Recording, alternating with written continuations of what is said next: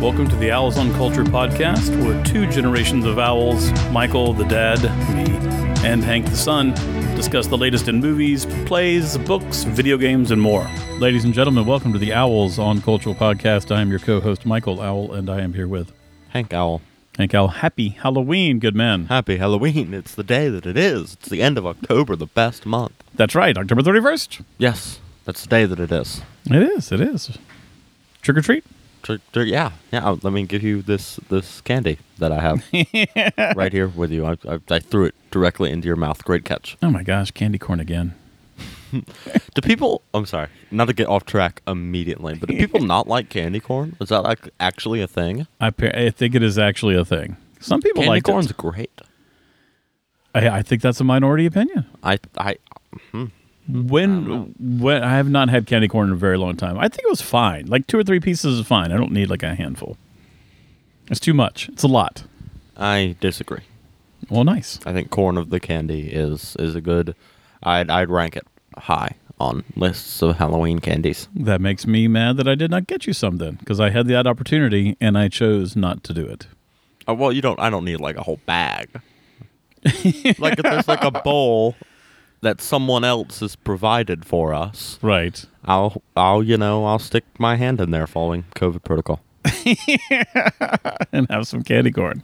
I'll have some candy corn. All right, next year. Next year is the Halloween of candy corn. Yes, candy corn. It's a very candy corn Halloween. Yes. How would you describe this Halloween?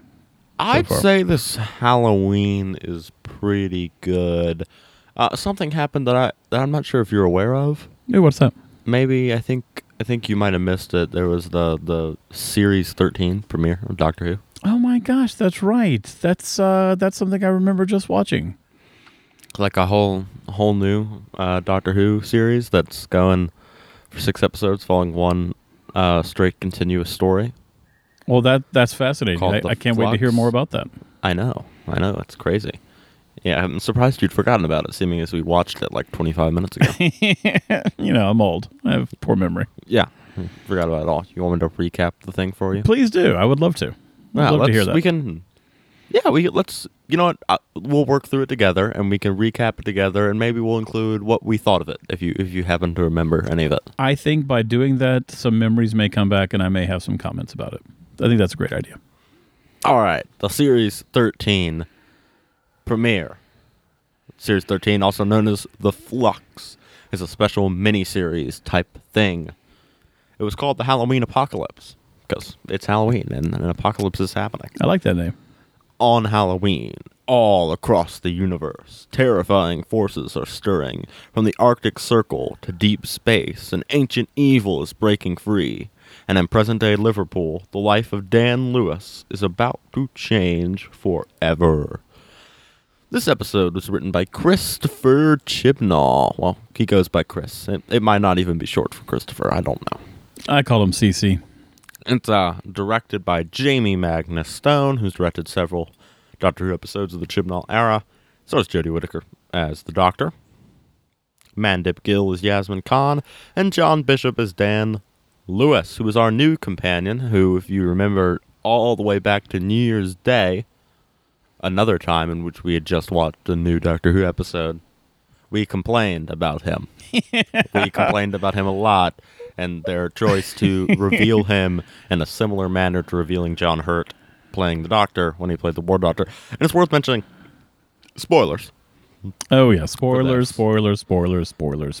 Go, guess, I don't know how you would go watch the episode now, since it aired at like 2:20 for the world premiere, probably because of like time zones or something. Yeah. And it will, if you're in America, premieres tonight again. That's right. 8 o'clock, BBC, America. Perhaps you've recorded it and they're watching it like at 6 p.m. That could happen as well. I guess that's true. Yeah. Technology these days. Exactly. I guess what's more to ask than what do you think about it? Assuming you've regained all your memory now. So I've only regained my partial memory, but my thoughts are that I enjoyed it. My expectations were pretty low going in, though I thought the idea of a 6-episode limited series almost run with like one storyline, like I liked that choice, and I was excited to see what happens with that. But I liked it. I thought the cold open made me nervous at first, halfway through. And again, with spoilers. The cold open was awful. So I disagree. And for the viewers, if you've already watched it now, but so like, they're hanging upside down, and you kind of know they are. Like, we saw that coming. At least I did. Did you? Oh, yeah. Yeah, so that was kind of obvious. And so at the first part of that, I was like, okay. And it's a little too witty banter, which happens. I don't know why. I mean, it happens in, like, some of the Davies and other Who, too. But, like, I don't know. Maybe we just saw it coming a little bit too much. And so I was nervous, and they're talking. But then, towards the end of that cold open, I had some moments I really liked. I liked it when the gravity beam split apart, creating the witches' brooms kind of thing. It was cool and fun because it's Halloween, but it wasn't too obvious to me. They weren't like witches' brooms and then the camera shows, they didn't do like weird angles from the Wizard of Oz or anything like that. It felt like, oh, okay, yeah, those are like witches' brooms now. That's kind of cool. And they didn't dwell on it. So I dug that. I liked the voice activated, handcuffs and the problems with that. I thought that was kind of good and how that solved itself. Then I liked finding the TARDIS and diving in. Like, so the last half of the cold open made me feel pretty good going into the opening credits.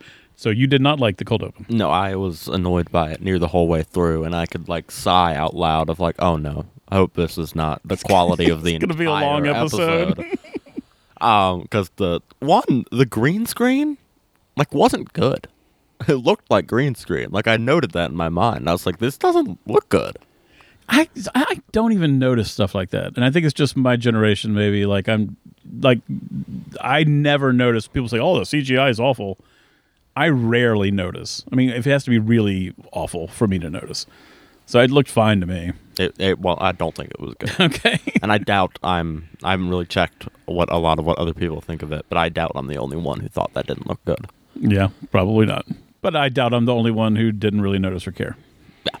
And I was annoyed by the banter. I sighed at the voice-activated handcuffs thing. Because they're like, I gave you the handcuffs, but they're voice-activated. It was like, problem, immediate solution in the same sentence as the problem is introduced.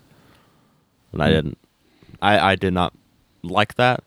I was confused at our villain guy, but like the cold open was really the only thing I like really didn't like about this episode. All right, well let's go forward in the episode. Like then. Once it started actually episoding, I was pretty happy with it, and it's worth saying what I thought of it.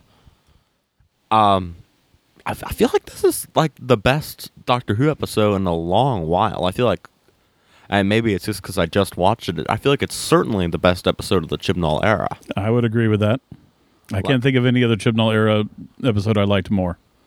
Like, so. I can't, even episodes that we've like thought were like good for Chibnall. Right. There's the Chibnall. Like, I feel like this curve. is just like a good Doctor Who episode. I agree. And I'm like, it's the first time in a while I felt like, yay, Doctor Who, let's get on this podcast, not so I can like nitpick it to death, but so that I can actually talk about how I'm excited for the following episodes and excited about this episode. Right.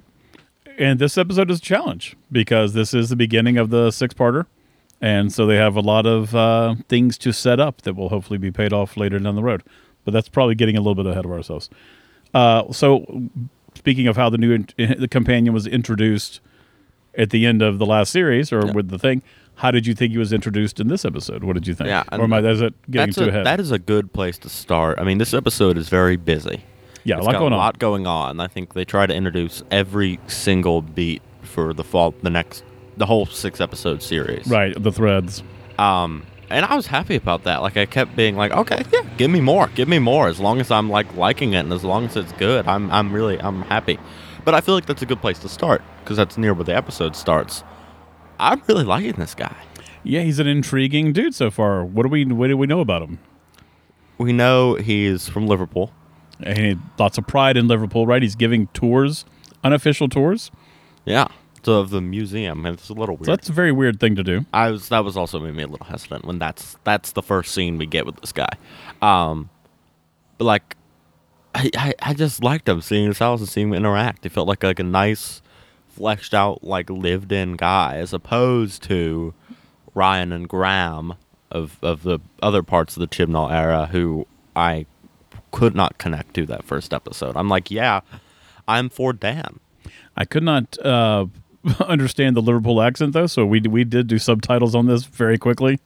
Oh, yeah. On this episode. I don't know if we hadn't done I don't know if y'all needed it or not, but we needed it. Yeah, I'm not sure how we would have done without the subtitles. Not very well, I don't think. Because his accent, I like that they have him with an accent. Yeah, and so then he, gets reprimanded and told he's going to get kicked out, or stop giving these unofficial tours. So I wonder why he's giving those tours. Like what? He loves Liverpool. I guess so. That's it. And then, so we set up like a romantic interest, and they have a date. He's got somebody to meet, and right when they made the date, weren't you pretty much like, okay, well, he's never going to make that date. Yeah, no. No. Nobody ever. If somebody is meeting somebody at a specific time and place in Doctor Who, it's not going to happen. Yeah, no. It's going to happen later with time travel-y reasons. Right. We see him in the food bank helping out, so he's a good guy, right? Yeah. I was a little worried he was just going to be like some plank everyman. And he kind of is, but I just found him generally nice to be with. And he's poor, clearly, because she's like, do you need some of the soup, too? Like, it was weird. So far, there's, like, interesting questions I have about him. Yeah. So I think they set him up for pretty nicely in the beginning. Also, pretty nice house, though. Yeah, it was. Like, so I guess I don't know some contradictions there, so we don't know. I don't know how it is in the old U.S. of K, but right. I feel like if he was really that poor, that's a really nice house. Maybe it's not for Liverpool, or maybe it was his mom's and she did, and he just inherited. Who knows? But intriguing things about the character. All right, there's so much. I don't know what order we want to touch on. Well, can we talk a little bit about the Doctor and this kind of visions that she was having? Yes. Because I found that very intriguing. Some kind of psychic connection has been made with a big bad. I believe his name was the Swarm. The Swarm. Okay, very cool. I like that name. And so she is seeing things and that she doesn't understand, and then she's hiding all of that from Mandeep Gill, who's from Yaz. From Yaz. We've had 3 seasons, or now I guess 2, half, and we cannot remember her name. At least we know the actor's name. I guess that's true. I don't know if that's better or not. So something's going on there. How did you feel with the Doctor's interactions with Yaz? I liked it. Yaz is still, and I guess this is the only time we're going to get to see her solo with the Doctor. It's not that interesting. But I kind of liked it. I liked the whole, Jodie getting kind of defensive. Yeah, I feel Yaz shielded. Because, again, we've been talking about again and again how we want the Doctor to feel alien. And we haven't really felt that a lot with Jodie, but I kind of felt that then, and I think it's trending in the right direction. Yeah, she was like, hey, haven't I shown you great things? Aren't we friends? Haven't I been doing great things for you? And Yaz is like, yeah, tell me the truth. What's going on? So I kind of, at first, again, I had I don't know, just the queasiness in my stomach of some of the things we didn't like from previous Chibnall episodes. At least I did, and then it kind of got better. It kind of, they aren't doing exactly the same kind of argument or thing, and you're my family and all that kind of stuff. Because it's about family. It is about family. And it's different than other times Chibnall's tried to do this. I remember that moment when Graham was talking about how he's feeling with Yaz and with not with Yaz and with 13, and she was just like, I don't know how to deal with this. And I feel like that this is a different and better way to show her kind of defensiveness and isolation and not really knowing how to interact with these people. Yeah, I hear that. So I was happy to see it done better and learning from previous mistakes. Well, speaking of the big bad who gave the Doctor these images, the big bad is in prison, right? Yeah, we see him imprisoned by the Division, which, if you remember from Series 12, which we didn't, we had to check that. Who could forget? Up a little bit. Me. With the Timeless Child. That was the whole organization that kind of kept her imprisoned and kind of spread the ability to regenerate to other Gallifreyans. I guess erased her memory, and that is why she does not remember this swarm. And I really like that. I if you remember again back to the New Year's Day podcast, where I was like, I hope Chibnall doesn't back down on the Timeless Child stuff, just because all the criticism. Like this is continuing the Timeless Child in a way that I don't think will annoy people that were not liking the Timeless Child. Like I feel like this is an interesting way to do it. Bring I guess not back for the audience perspective, but back from a character perspective, a villain who we don't remember from the Timeless Child, a villain who seems pretty interesting.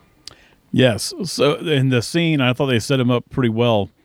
So we have like two, I guess, for lack of a better term, prison guards going around the universe checking these cool time, or maybe they're not time prisons, but cool high security prisons. And he breaks out. And this is a little criticism I do have with this scene, because I thought he looked cool, and he's clearly powerful, and he can project psychic images, and he escapes. But I didn't understand how he escaped. And they don't explain that. They kind of, Chibnall doesn't really... I imagine it is tied to this Flux thing going on. Well, so I'm hoping he pays this off. Like, I'm hoping eventually, but I feel like he would have already done it, but I don't know.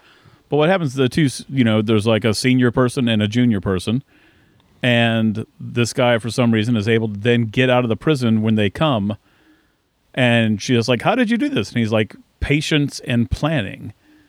And I feel like in the best Doctor Who scenes that are like this in the setup is that there are small little reveals of what has happened that are not obvious, but like little mistakes are made either by the guards, and then like the audience kind of slowly catches up on like, oh wait, this is abnormal, and that caused that. Like the dots are connected a little bit to how he escaped. And this scene didn't do that, and I kind of, to me, this scene was like a B versus what like an A is where it could have been. But I do like that he escaped. I like that he kills them in a pretty gruesome manner. To me, that's pretty like the whole disintegration thing, almost little Marvel-esque, at whatever, not Endgame, but the one before it. But I like the deaths were big and gruesome, and like this guy's a powerful force to be reckoned with. So I dig that. Yeah, I was really happy with that, and I like the backstory for him. We get. It seems like he's almost like a proto-master kind of thing, because he was talking with the Doctor like we've skirmished and fought like a ton of times previously, but of course we don't remember. So clearly he was like some, I guess, if Doctor Who, the television show, was covering that area, a kind of like multi-seasonal villain. Yeah, and I kind of like that. Now he's back for some final showdown. Like I'm intrigued by that idea of setting up a villain like that. Yeah, something else I enjoyed about this episode. It could have been a weakness, but I think it was a strength, because there are so many kind of strands of storylines they're setting up for the rest of it. I thought the strands were set up very well, and I will point out the person who was in this remote outpost, kind of solitary outpost by himself, watching the universe, I guess, trying to see if anything is changing, and like that's their job. And I just thought that they gave him like an interesting point of view, interesting dialogue, interesting kind of character to have, because he's kind of talking about how beautiful it is there, and he's giving this report, but there's also like, thank you and, screw you for like there was, kind of a both. That scene could have easily been one person by themselves and just have it been too boring or straightforward and with no like flavor to it. And I thought it had a lot of flavor. And I also thought the same about the Sontaran scene, where we had the one Sontaran reporting to the other Sontaran. It could have been just very cut and dry and boring, but they gave both of those Sontaran characters like really strong points of view, which made the scenes interesting to me. Yeah. Although I didn't like that. I was a little annoyed by like you look disgusting joke. I feel like that went a little too long. One beat too long. A little too long. But I was happy with like, oh, yeah, we're doing Sontarans. I forgot about that. And like I wasn't like, this is too busy. I was like, yeah, give me more. Yeah. Give me more Sontaran stuff. Do we want to talk about the Weeping Angels since we touched on the Centaurans? We get to more villains, or is that too far ahead? I do, but let's talk about that character and how we meet her right before then. You know, because she comes up. So the Doctor and Yaz are, I forgot what is the crisis going on at that particular moment. They've tried to find Dan, and the house has been shrunk. They've gone to Dan's house because they're trying. We haven't even talked let's on talk dog about that. people. Let's talk about the dog person. I don't remember their species. It's not like it starts with a K. The Kevorkians. You know, it's not Kevorkian. Kevorkians. I don't know. It's something. It's with a K. Let's call them the K dog people. The dog race. Canines. Race. Canines. K9. Let's call them canines. All right, call them canines. Dog, or just dog people. Dog people, sure. And that whole idea is fascinating. We'll get there. But so that scene. So Dan is at his house. He has trick-or-treaters, and the door knocks, and then this dog-type alien comes to do what to him, we don't know, but he's got a weapon. He knocks down the door. And I thought that scene was good. Yeah, I was happy with that. Yeah, it could have gone too cutesy with the dog and him like touching the dog and the fur is soft. Like it didn't cross that line to too cutesiness to me. And I thought he reacted pretty much like a real human would react. You know, like, oh, this is clearly Halloween, but not. And then, so I thought that scene worked well. And again, that's the scene, and maybe we're just scarred from Chibnall episodes, but like, it could have gone wrong. Like it could have been a really bad scene, and it wasn't. Yeah, I was pleasantly surprised by that scene, and that scene actually working. Yeah. So then he's kidnapped. He's in this cage. I thought that was cool. Yeah, and I like. Yeah, let's touch on the Weeping Angel stuff and with that new character. Okay. A little bit later, and let's talk about the dog people and that. I was satisfied with that twist of like they're coming to save them. Like there was a lot of interesting concepts going on in this episode. That's right. We hear about this we see this big invasion, and this is like 7 billion spaceships coming to attack Earth. And we think so. I totally bought into like, okay, this is a big invasion coming, and we're in trouble. Yeah, and part was like 7 billion. That's a lot. That's right. That's a little overkill. Like I feel like if I was worried, like if we're trying to actually treat those as a threat, like how? Yeah. What are you going to do? How are you going to stop that, a fleet Doctor? Of 7 billion. Right. And again, because we're scarred from Chibnall, like I was expecting something really bad. Like at the end, the Doctor's gonna be like, "Oh, I'll just use my screwdriver," and then they all like disappear or something. Yeah. But no, it was not that. What was it? It was like what was it, like species bond? Yes, it was like a guardian angel. Like there's a species bond between the dog people and human beings. And they're responsible. They're assigned a person, almost like a guardian angel. Yeah. So they're trying to protect. They know the Flux is coming. I'm curious how they know that. And that's interesting because the Centaurans also seem to know that the Flux was coming at some point. Yeah. And they had sent a person. And a psychic person, right? Like it's like I'm a psychic agent kind of thing, right? The Centauran guy. And there's been a lot of this is again so much happening in this episode. Yeah. The psychic stuff comes up again. The swarm person seems to have psychic powers. The dog people seem to have psychic powers, which didn't work on Dan for some reason. Oh yeah, that'll be interesting to find out why. The Centauran had psychic powers. Like it's very interesting, and the division. Actually, we don't know if the Watcher guy was a part of the division, do we? Which one was the Watcher guy? The guy who you talked about that scene having flavor with, and where he's also. We don't know. Yeah, I don't know who he's reporting to or what he belongs to, right? Yeah, but like clearly it might be seen that he was sent there to watch for the Flux. Like so, it's clear organizations are aware this is going to happen. Yes, and we've completely forgotten about the scene in Victorian England where this like man with his heavy sideburns is building these tunnels and looking for poor people and to build these tunnels to give them work. And when he's asked why is he doing this, he says to stop and they used what word would they use? It was a weird cataclysm. word. Yeah, the cataclysm coming, but clearly talking about the Flux, right? Yeah, so how does this guy know about it? Who is he? How does he know? And how are these tunnels going to help? I imagine maybe it probably has something to do with the swarm. I imagine at some point we're going to find out about like the swarm is like orchestrating this somehow. Okay, I'll buy that. But we haven't even touched on the swarm's sister. So that was really cool. Again, talking about these like random scenes of where they set things up. And the beginning of the scene seems just exactly like that. I mean, it kind of is, I guess. It looks like a romantic relationship, and they're in the middle of nowhere, and this alarm goes off. They look at it and they said this wasn't supposed to happen, and so she, happy with her life, not wanting to change things, destroys it instead of like doing whatever she's supposed to do. And I wonder, does that have to do with her being the sister? Is she aware that she's the sister at that point? Is she purposely trying to make it so that the flux, and it's unclear if the warning is about the flux or is the warning about the swarm being free? Right. That's great question. I interpreted it at first that, like to protect her identity so she doesn't reveal, they've blocked out who she is. And then he reveals that. I love that. That was a great moment of like, because we know we have psychic powers, like, why am I causing me to say, and then she says, thank you. I really liked that moment. Yeah. I thought that was very cool. And then we all of a sudden reveal that it's a sister. So that's crazy. And then the sister comes and talks to Dan's. We're unaware of the status of their relationship then.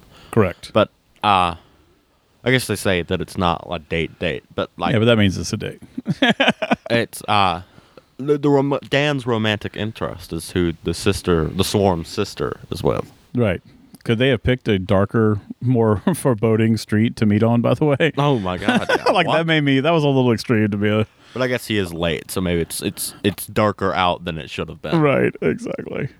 All right, so now let's go back because we've kind of almost introduced most of everyone. Let's introduce the other brunette who comes up to the doctor and who Yaz. I thought was the same as Dan's love interest. They do look a little similar. That makes sense. I see that. So she comes up and she's like, "Hey, it's you, the doctor. I didn't expect you to be here. What's up?" And the doctor and Yaz don't recognize her at all. So this person's clearly had some time travel going on experience. And that I'm really curious about who she is and what adventures they've been on. Yeah, and then we see a scene with her later with the Weeping Angel. And she knows about it. The Weeping Angel thing. Yeah. But here's another thing, and I just checked what people thought enough to see this theory, that her talking to the doctor and Yaz is not the same as her getting hit by the Weeping Angel, and that'll introduce how she knows the doctor. Wait, say that again? So that the version of the woman we see talking to the doctor and Yaz in the scene where she's introduced is not the same in the timeline as the version of her we see getting hit by the Weeping Angel. Oh, so and that is a different that version is before. It's hard to time travel. It's not really a different timeline, but that person is earlier in her life, the one getting hit by the Weeping Angel, than the person who is talking to the doctor. And getting hit by the Weeping Angel possibly goes back in time to probably the era where we saw the minor people. And maybe that's how she gets introduced to the doctor, so that later we can see that conversation with the doctor and Yaz. That could be. I didn't take it as that. I didn't see evidence of that, but that certainly could be. I interpreted it as, that the Weeping Angel. Well, I don't know. We'll just have to wait and see. I'm confused on that. Because that's another thing. Like, and it is hard to talk about. Let's talk about the taking the long way around line. Oh, that line. Attracted us. Because one explanation for that could be that she's taking the long way around because she knows she can't be in the same place as the other version of herself. Yeah, she does say take the long way around to go home. Yeah. And the other, when she is attacked by the Weeping Angel, she is going into her house. So that could be, I guess. But taking the long way around is Clara's thing. That's the signifier, yeah, for the end of whatever series that was with Clara. Series 9, I think. I think you might be right. No. That was about Clara and the hybrid kind of taking the long way around before. That was a great scene with the diner, with the doctor and the Clara, and you think that the doctor doesn't know, and there were spoilers for that, whatever. Well, not really spoilers for that, because it's not spoilers. Well, I mean, it is spoilers if you haven't seen it. I guess that's true, but I guess spoilers for in my 3 years ago, 4 or 5 years ago. Yeah. In my mind, spoilers for the most recent episode applies to spoilers for the entirety of the show. Yeah, it does. So, anyways, they brought back fun memories of that episode. Oh yeah, I liked. So, but then there was a pause over that, so I feel like Chibnall wants us to think something about that whole taking the long way around line. Which is cool. Which could just mean nothing. It could have been just like a little wink for us to be like, ooh. But also very, very River Song-esque. Mm-hmm. That conversation. And that almost got me worried, where I'm like... I mean, I know like this episode has like Centaurans and Weeping Angels and stuff like that, but like I wanted to be like, I don't need you to reference other showrunner stuff right now. Yeah. Like when we had, I'm fine with them referencing other showrunner stuff as long as it's done well and is good. I mean, we like Captain Jack, but that's another thing. When like Captain Jack came back in the Chibnall era, I was like, is this serving any value than just being like, hey, remember those things you liked? Yeah, I think with all of these things, if they're done well, I think you'd be like, oh, that was cool. And if they're not done well, you're like, then it goes to, then it feels fan gimmicky. Service or blah, blah, gimmicks. Yeah, it's just all in how it's executed, to me. So I'm curious to see what's going on. And so it did look like she got sent back somewhere in time. That Weeping Angel is going to feed off that energy, right? Oh, yeah. Yeah. And I wonder if she will go to Victorian England with the minor thing. That would make sense. That would connect the storylines and be cool. Well. But how does she know the Doctor? And what is the Weeping Angel's motivation? Like, is the Weeping Angel just acting normally as the Weeping Angel does? Or is it acting in some way motivated by the Flux? Yeah. That's a good question.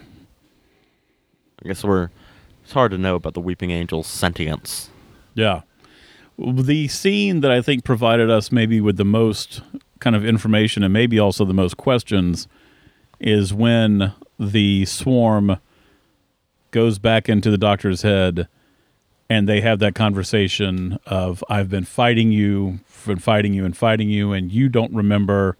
They did a good job of, there's no corner of your mind that remembers this at all. So it implied they did a good job of, the memory thing.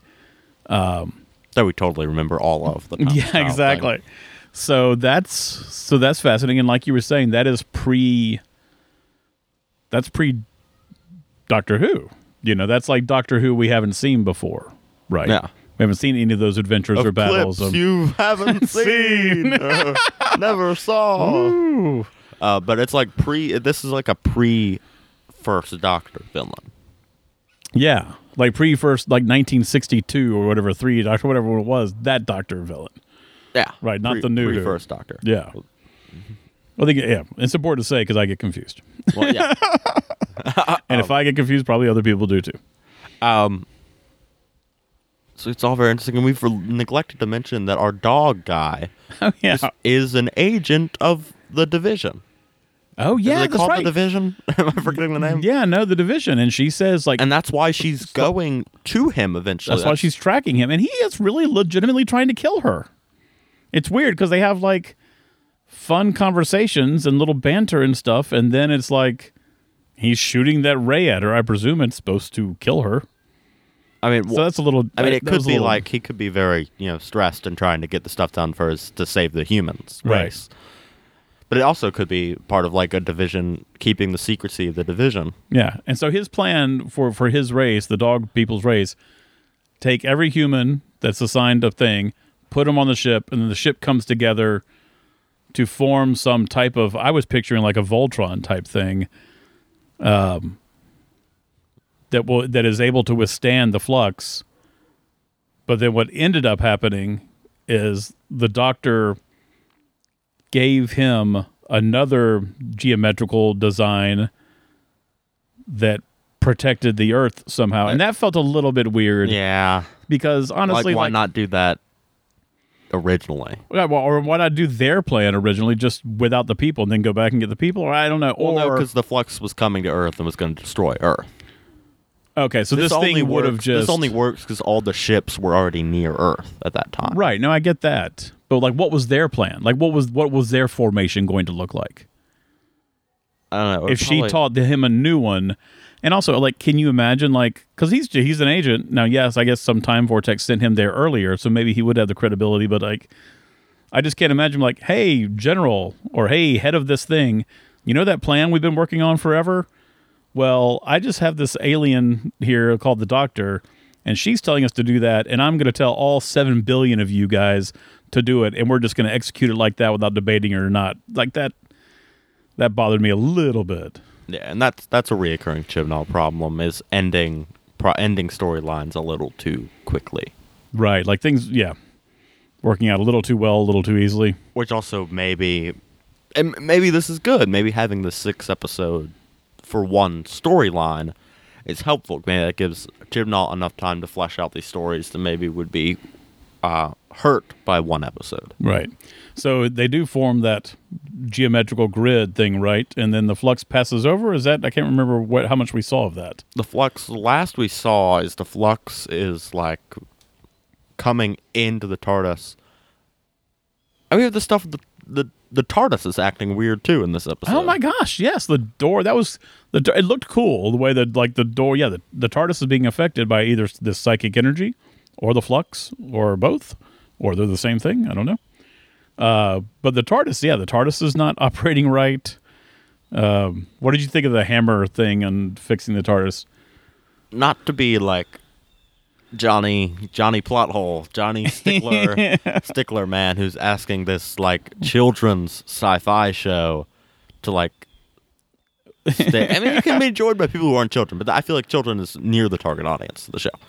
I think it is a disservice. Yeah, I made a face. It is a disservice to the show to call it a children's sci-fi show. Okay, so just call it a sci-fi show. I don't know. I don't think it has to be diminished like that. Well, that speaks to you thinking that calling it a children's show is diminishing. That is a very good point. So let's not call it a children's TV show to humor me. Okay. Thank you. This sci-fi show that's been around for so long to stick to every little consistency, but I feel like it took very little effort to open like the center of the TARDIS or the energy of the TARDIS into the Flux. Oh yeah, like take the vortex energy. Like I'm thinking of series 1 where like they had to like pull it out with like a car and like a chain. Right. But that's possible because it was a different humans TARDIS doing it. Yeah, and a different TARDIS, right?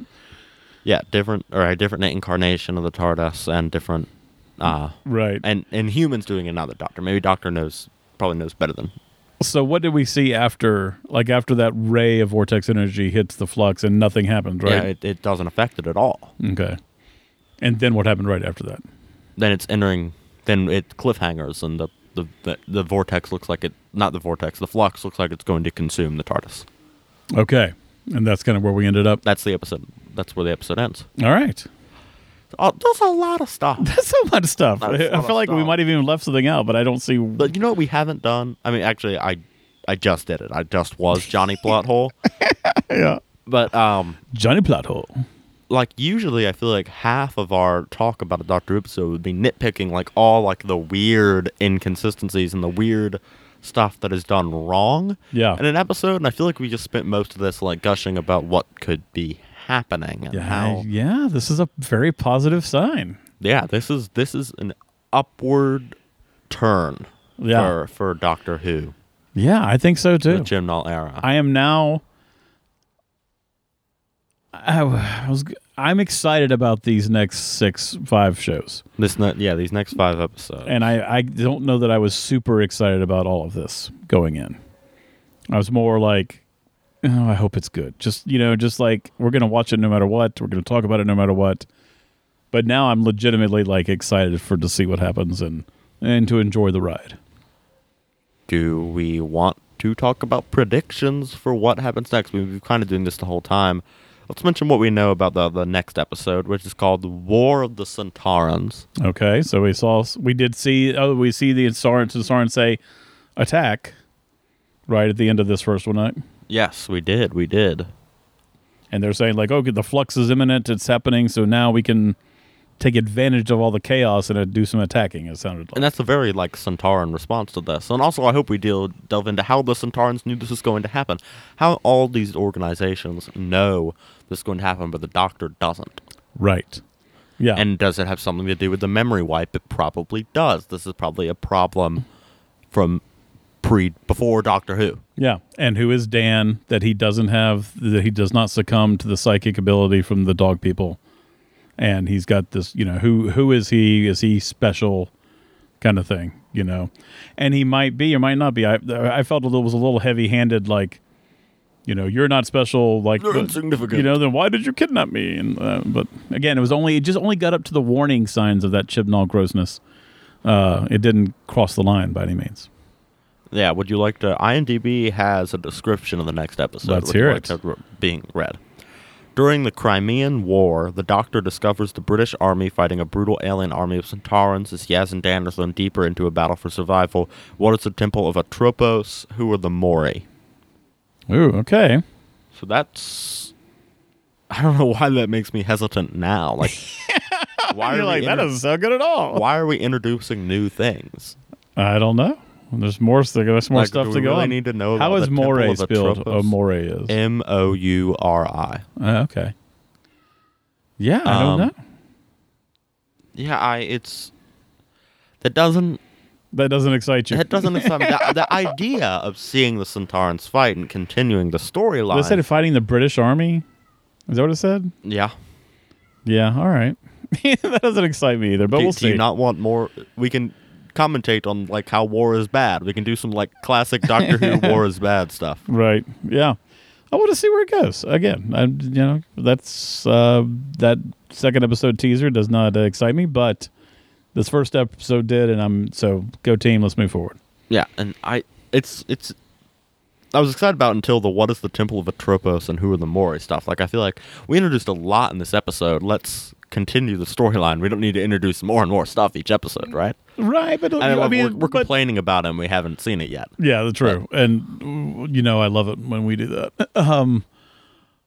But in a 6-episode arc, so the first third you're still introducing things. So this is still part of the second episode is still part of the first third, of the beginning, middle, and end kind of thing. So, if they start introducing something random in the 4th or 5th episode, then we got probably problems. But we'll see. Let's just see what happens. Now, who and this being the final series of Chibnall's run, and I love how we've gone this final episode, this whole podcast, without mentioning that Russell T Davies is going to return as a showrunner. Doctor Who. That's right. But that's a whole nother. We don't have time to even talk about that into right now. All that. Like, how are they going to do some like finale making stuff for her? Like, are we gonna? How are Ryan and Graham reacting to all this? Or are they even in this part of this? Or will they even be in this series? I mean, probably. I know both Chibnall and Jodie have some specials that are really going to end her run. Right. So it's these 6 episodes and 3 specials? Yeah. Yeah, so that's probably where they'll bring them back into it, I guess. But like how other Chibnall stuff, like how is the Master reacting to all this? The Master and those Cyber Lords. I thought that guy was going to be like another version of the Master at first, and that did not excite me at all. I'd be so annoyed. I would be so annoyed. And I'm actually the Master. Like every secretive villain is the Master. That's exactly what I thought. We're like the last person to say this. Right. That's pretty funny. So it's all very interesting. I'm ready to see more battles with the Swarm, more of the Division stuff. Just saying Cyber Lords maybe cringe a little bit. I hope they aren't really that involved in this. I hope not either. But we'll see. But I'm very happy with this episode. I'm very happy to see how the Flux expands and goes on. This Temple of Atropos thing. I wonder if you caught this, or even I should mention this. And I'm sure, like, through articles and leaks and stuff, people already know, like, the whole plot of the series. But I would doubt it. There was an Ood in that next on the episode thing, right? Oh yeah. I remember seeing the Ood. Maybe that's part of the. Or on the at some point we've seen an Ood in one of the trailers or something. I don't remember if it was just in that one, but yeah. So it's interesting. So yeah, it's very interesting. It's all like, how do they get out of this whole Flux thing? What's going on with the Centaurans? And it seems like this next episode they're going to deal with the Centauran part of the storyline. Are they going to is that going to be how it is for the following episodes? Is it going to be like, here's this part of the first episode, we're going to flesh it out here? Oh, that'll be fun to see. I don't think they will, but they certainly could. That could be it. That could be the structure. but we'll check it out. We will. Are you reading anything? Are we doing that? Are we talking about reading? We didn't do a lot of intro banter. I don't know if we're doing what we're reading. I forget. We're not reading anything right now. We're watching Doctor Who is what we're doing, and we're eating candy and trick-or-treating. Yeah, we're doing Halloween learning on Halloween. Ha! Pshaw. Yeah. Woo! Who needs it? All right. Who needs it? So thanks for joining us for this. Obviously, we'll be doing this for each episode, and, we're looking forward to the next week's. Flux. Until we meet again. Dana Dagohoin. Thank you for listening to the Owls on Culture podcast. Our theme music was recorded and assembled by Maureen Serzier and Antoine Villette. The show is produced by Pinecone Turkey. To learn more about Pinecone Turkey, visit pineconeturkey.com, where you can read the latest blog posts from the Owls on Culture hosts and sign up for the Flock email, a twice-a-month newsletter that delivers a short film, poetry, a short story, and visual art right to your inbox. It's your monthly dose of art curated by Pinecone Turkey. If you'd like to support the podcast, you can do so by leaving us a rating on iTunes. Thanks for listening.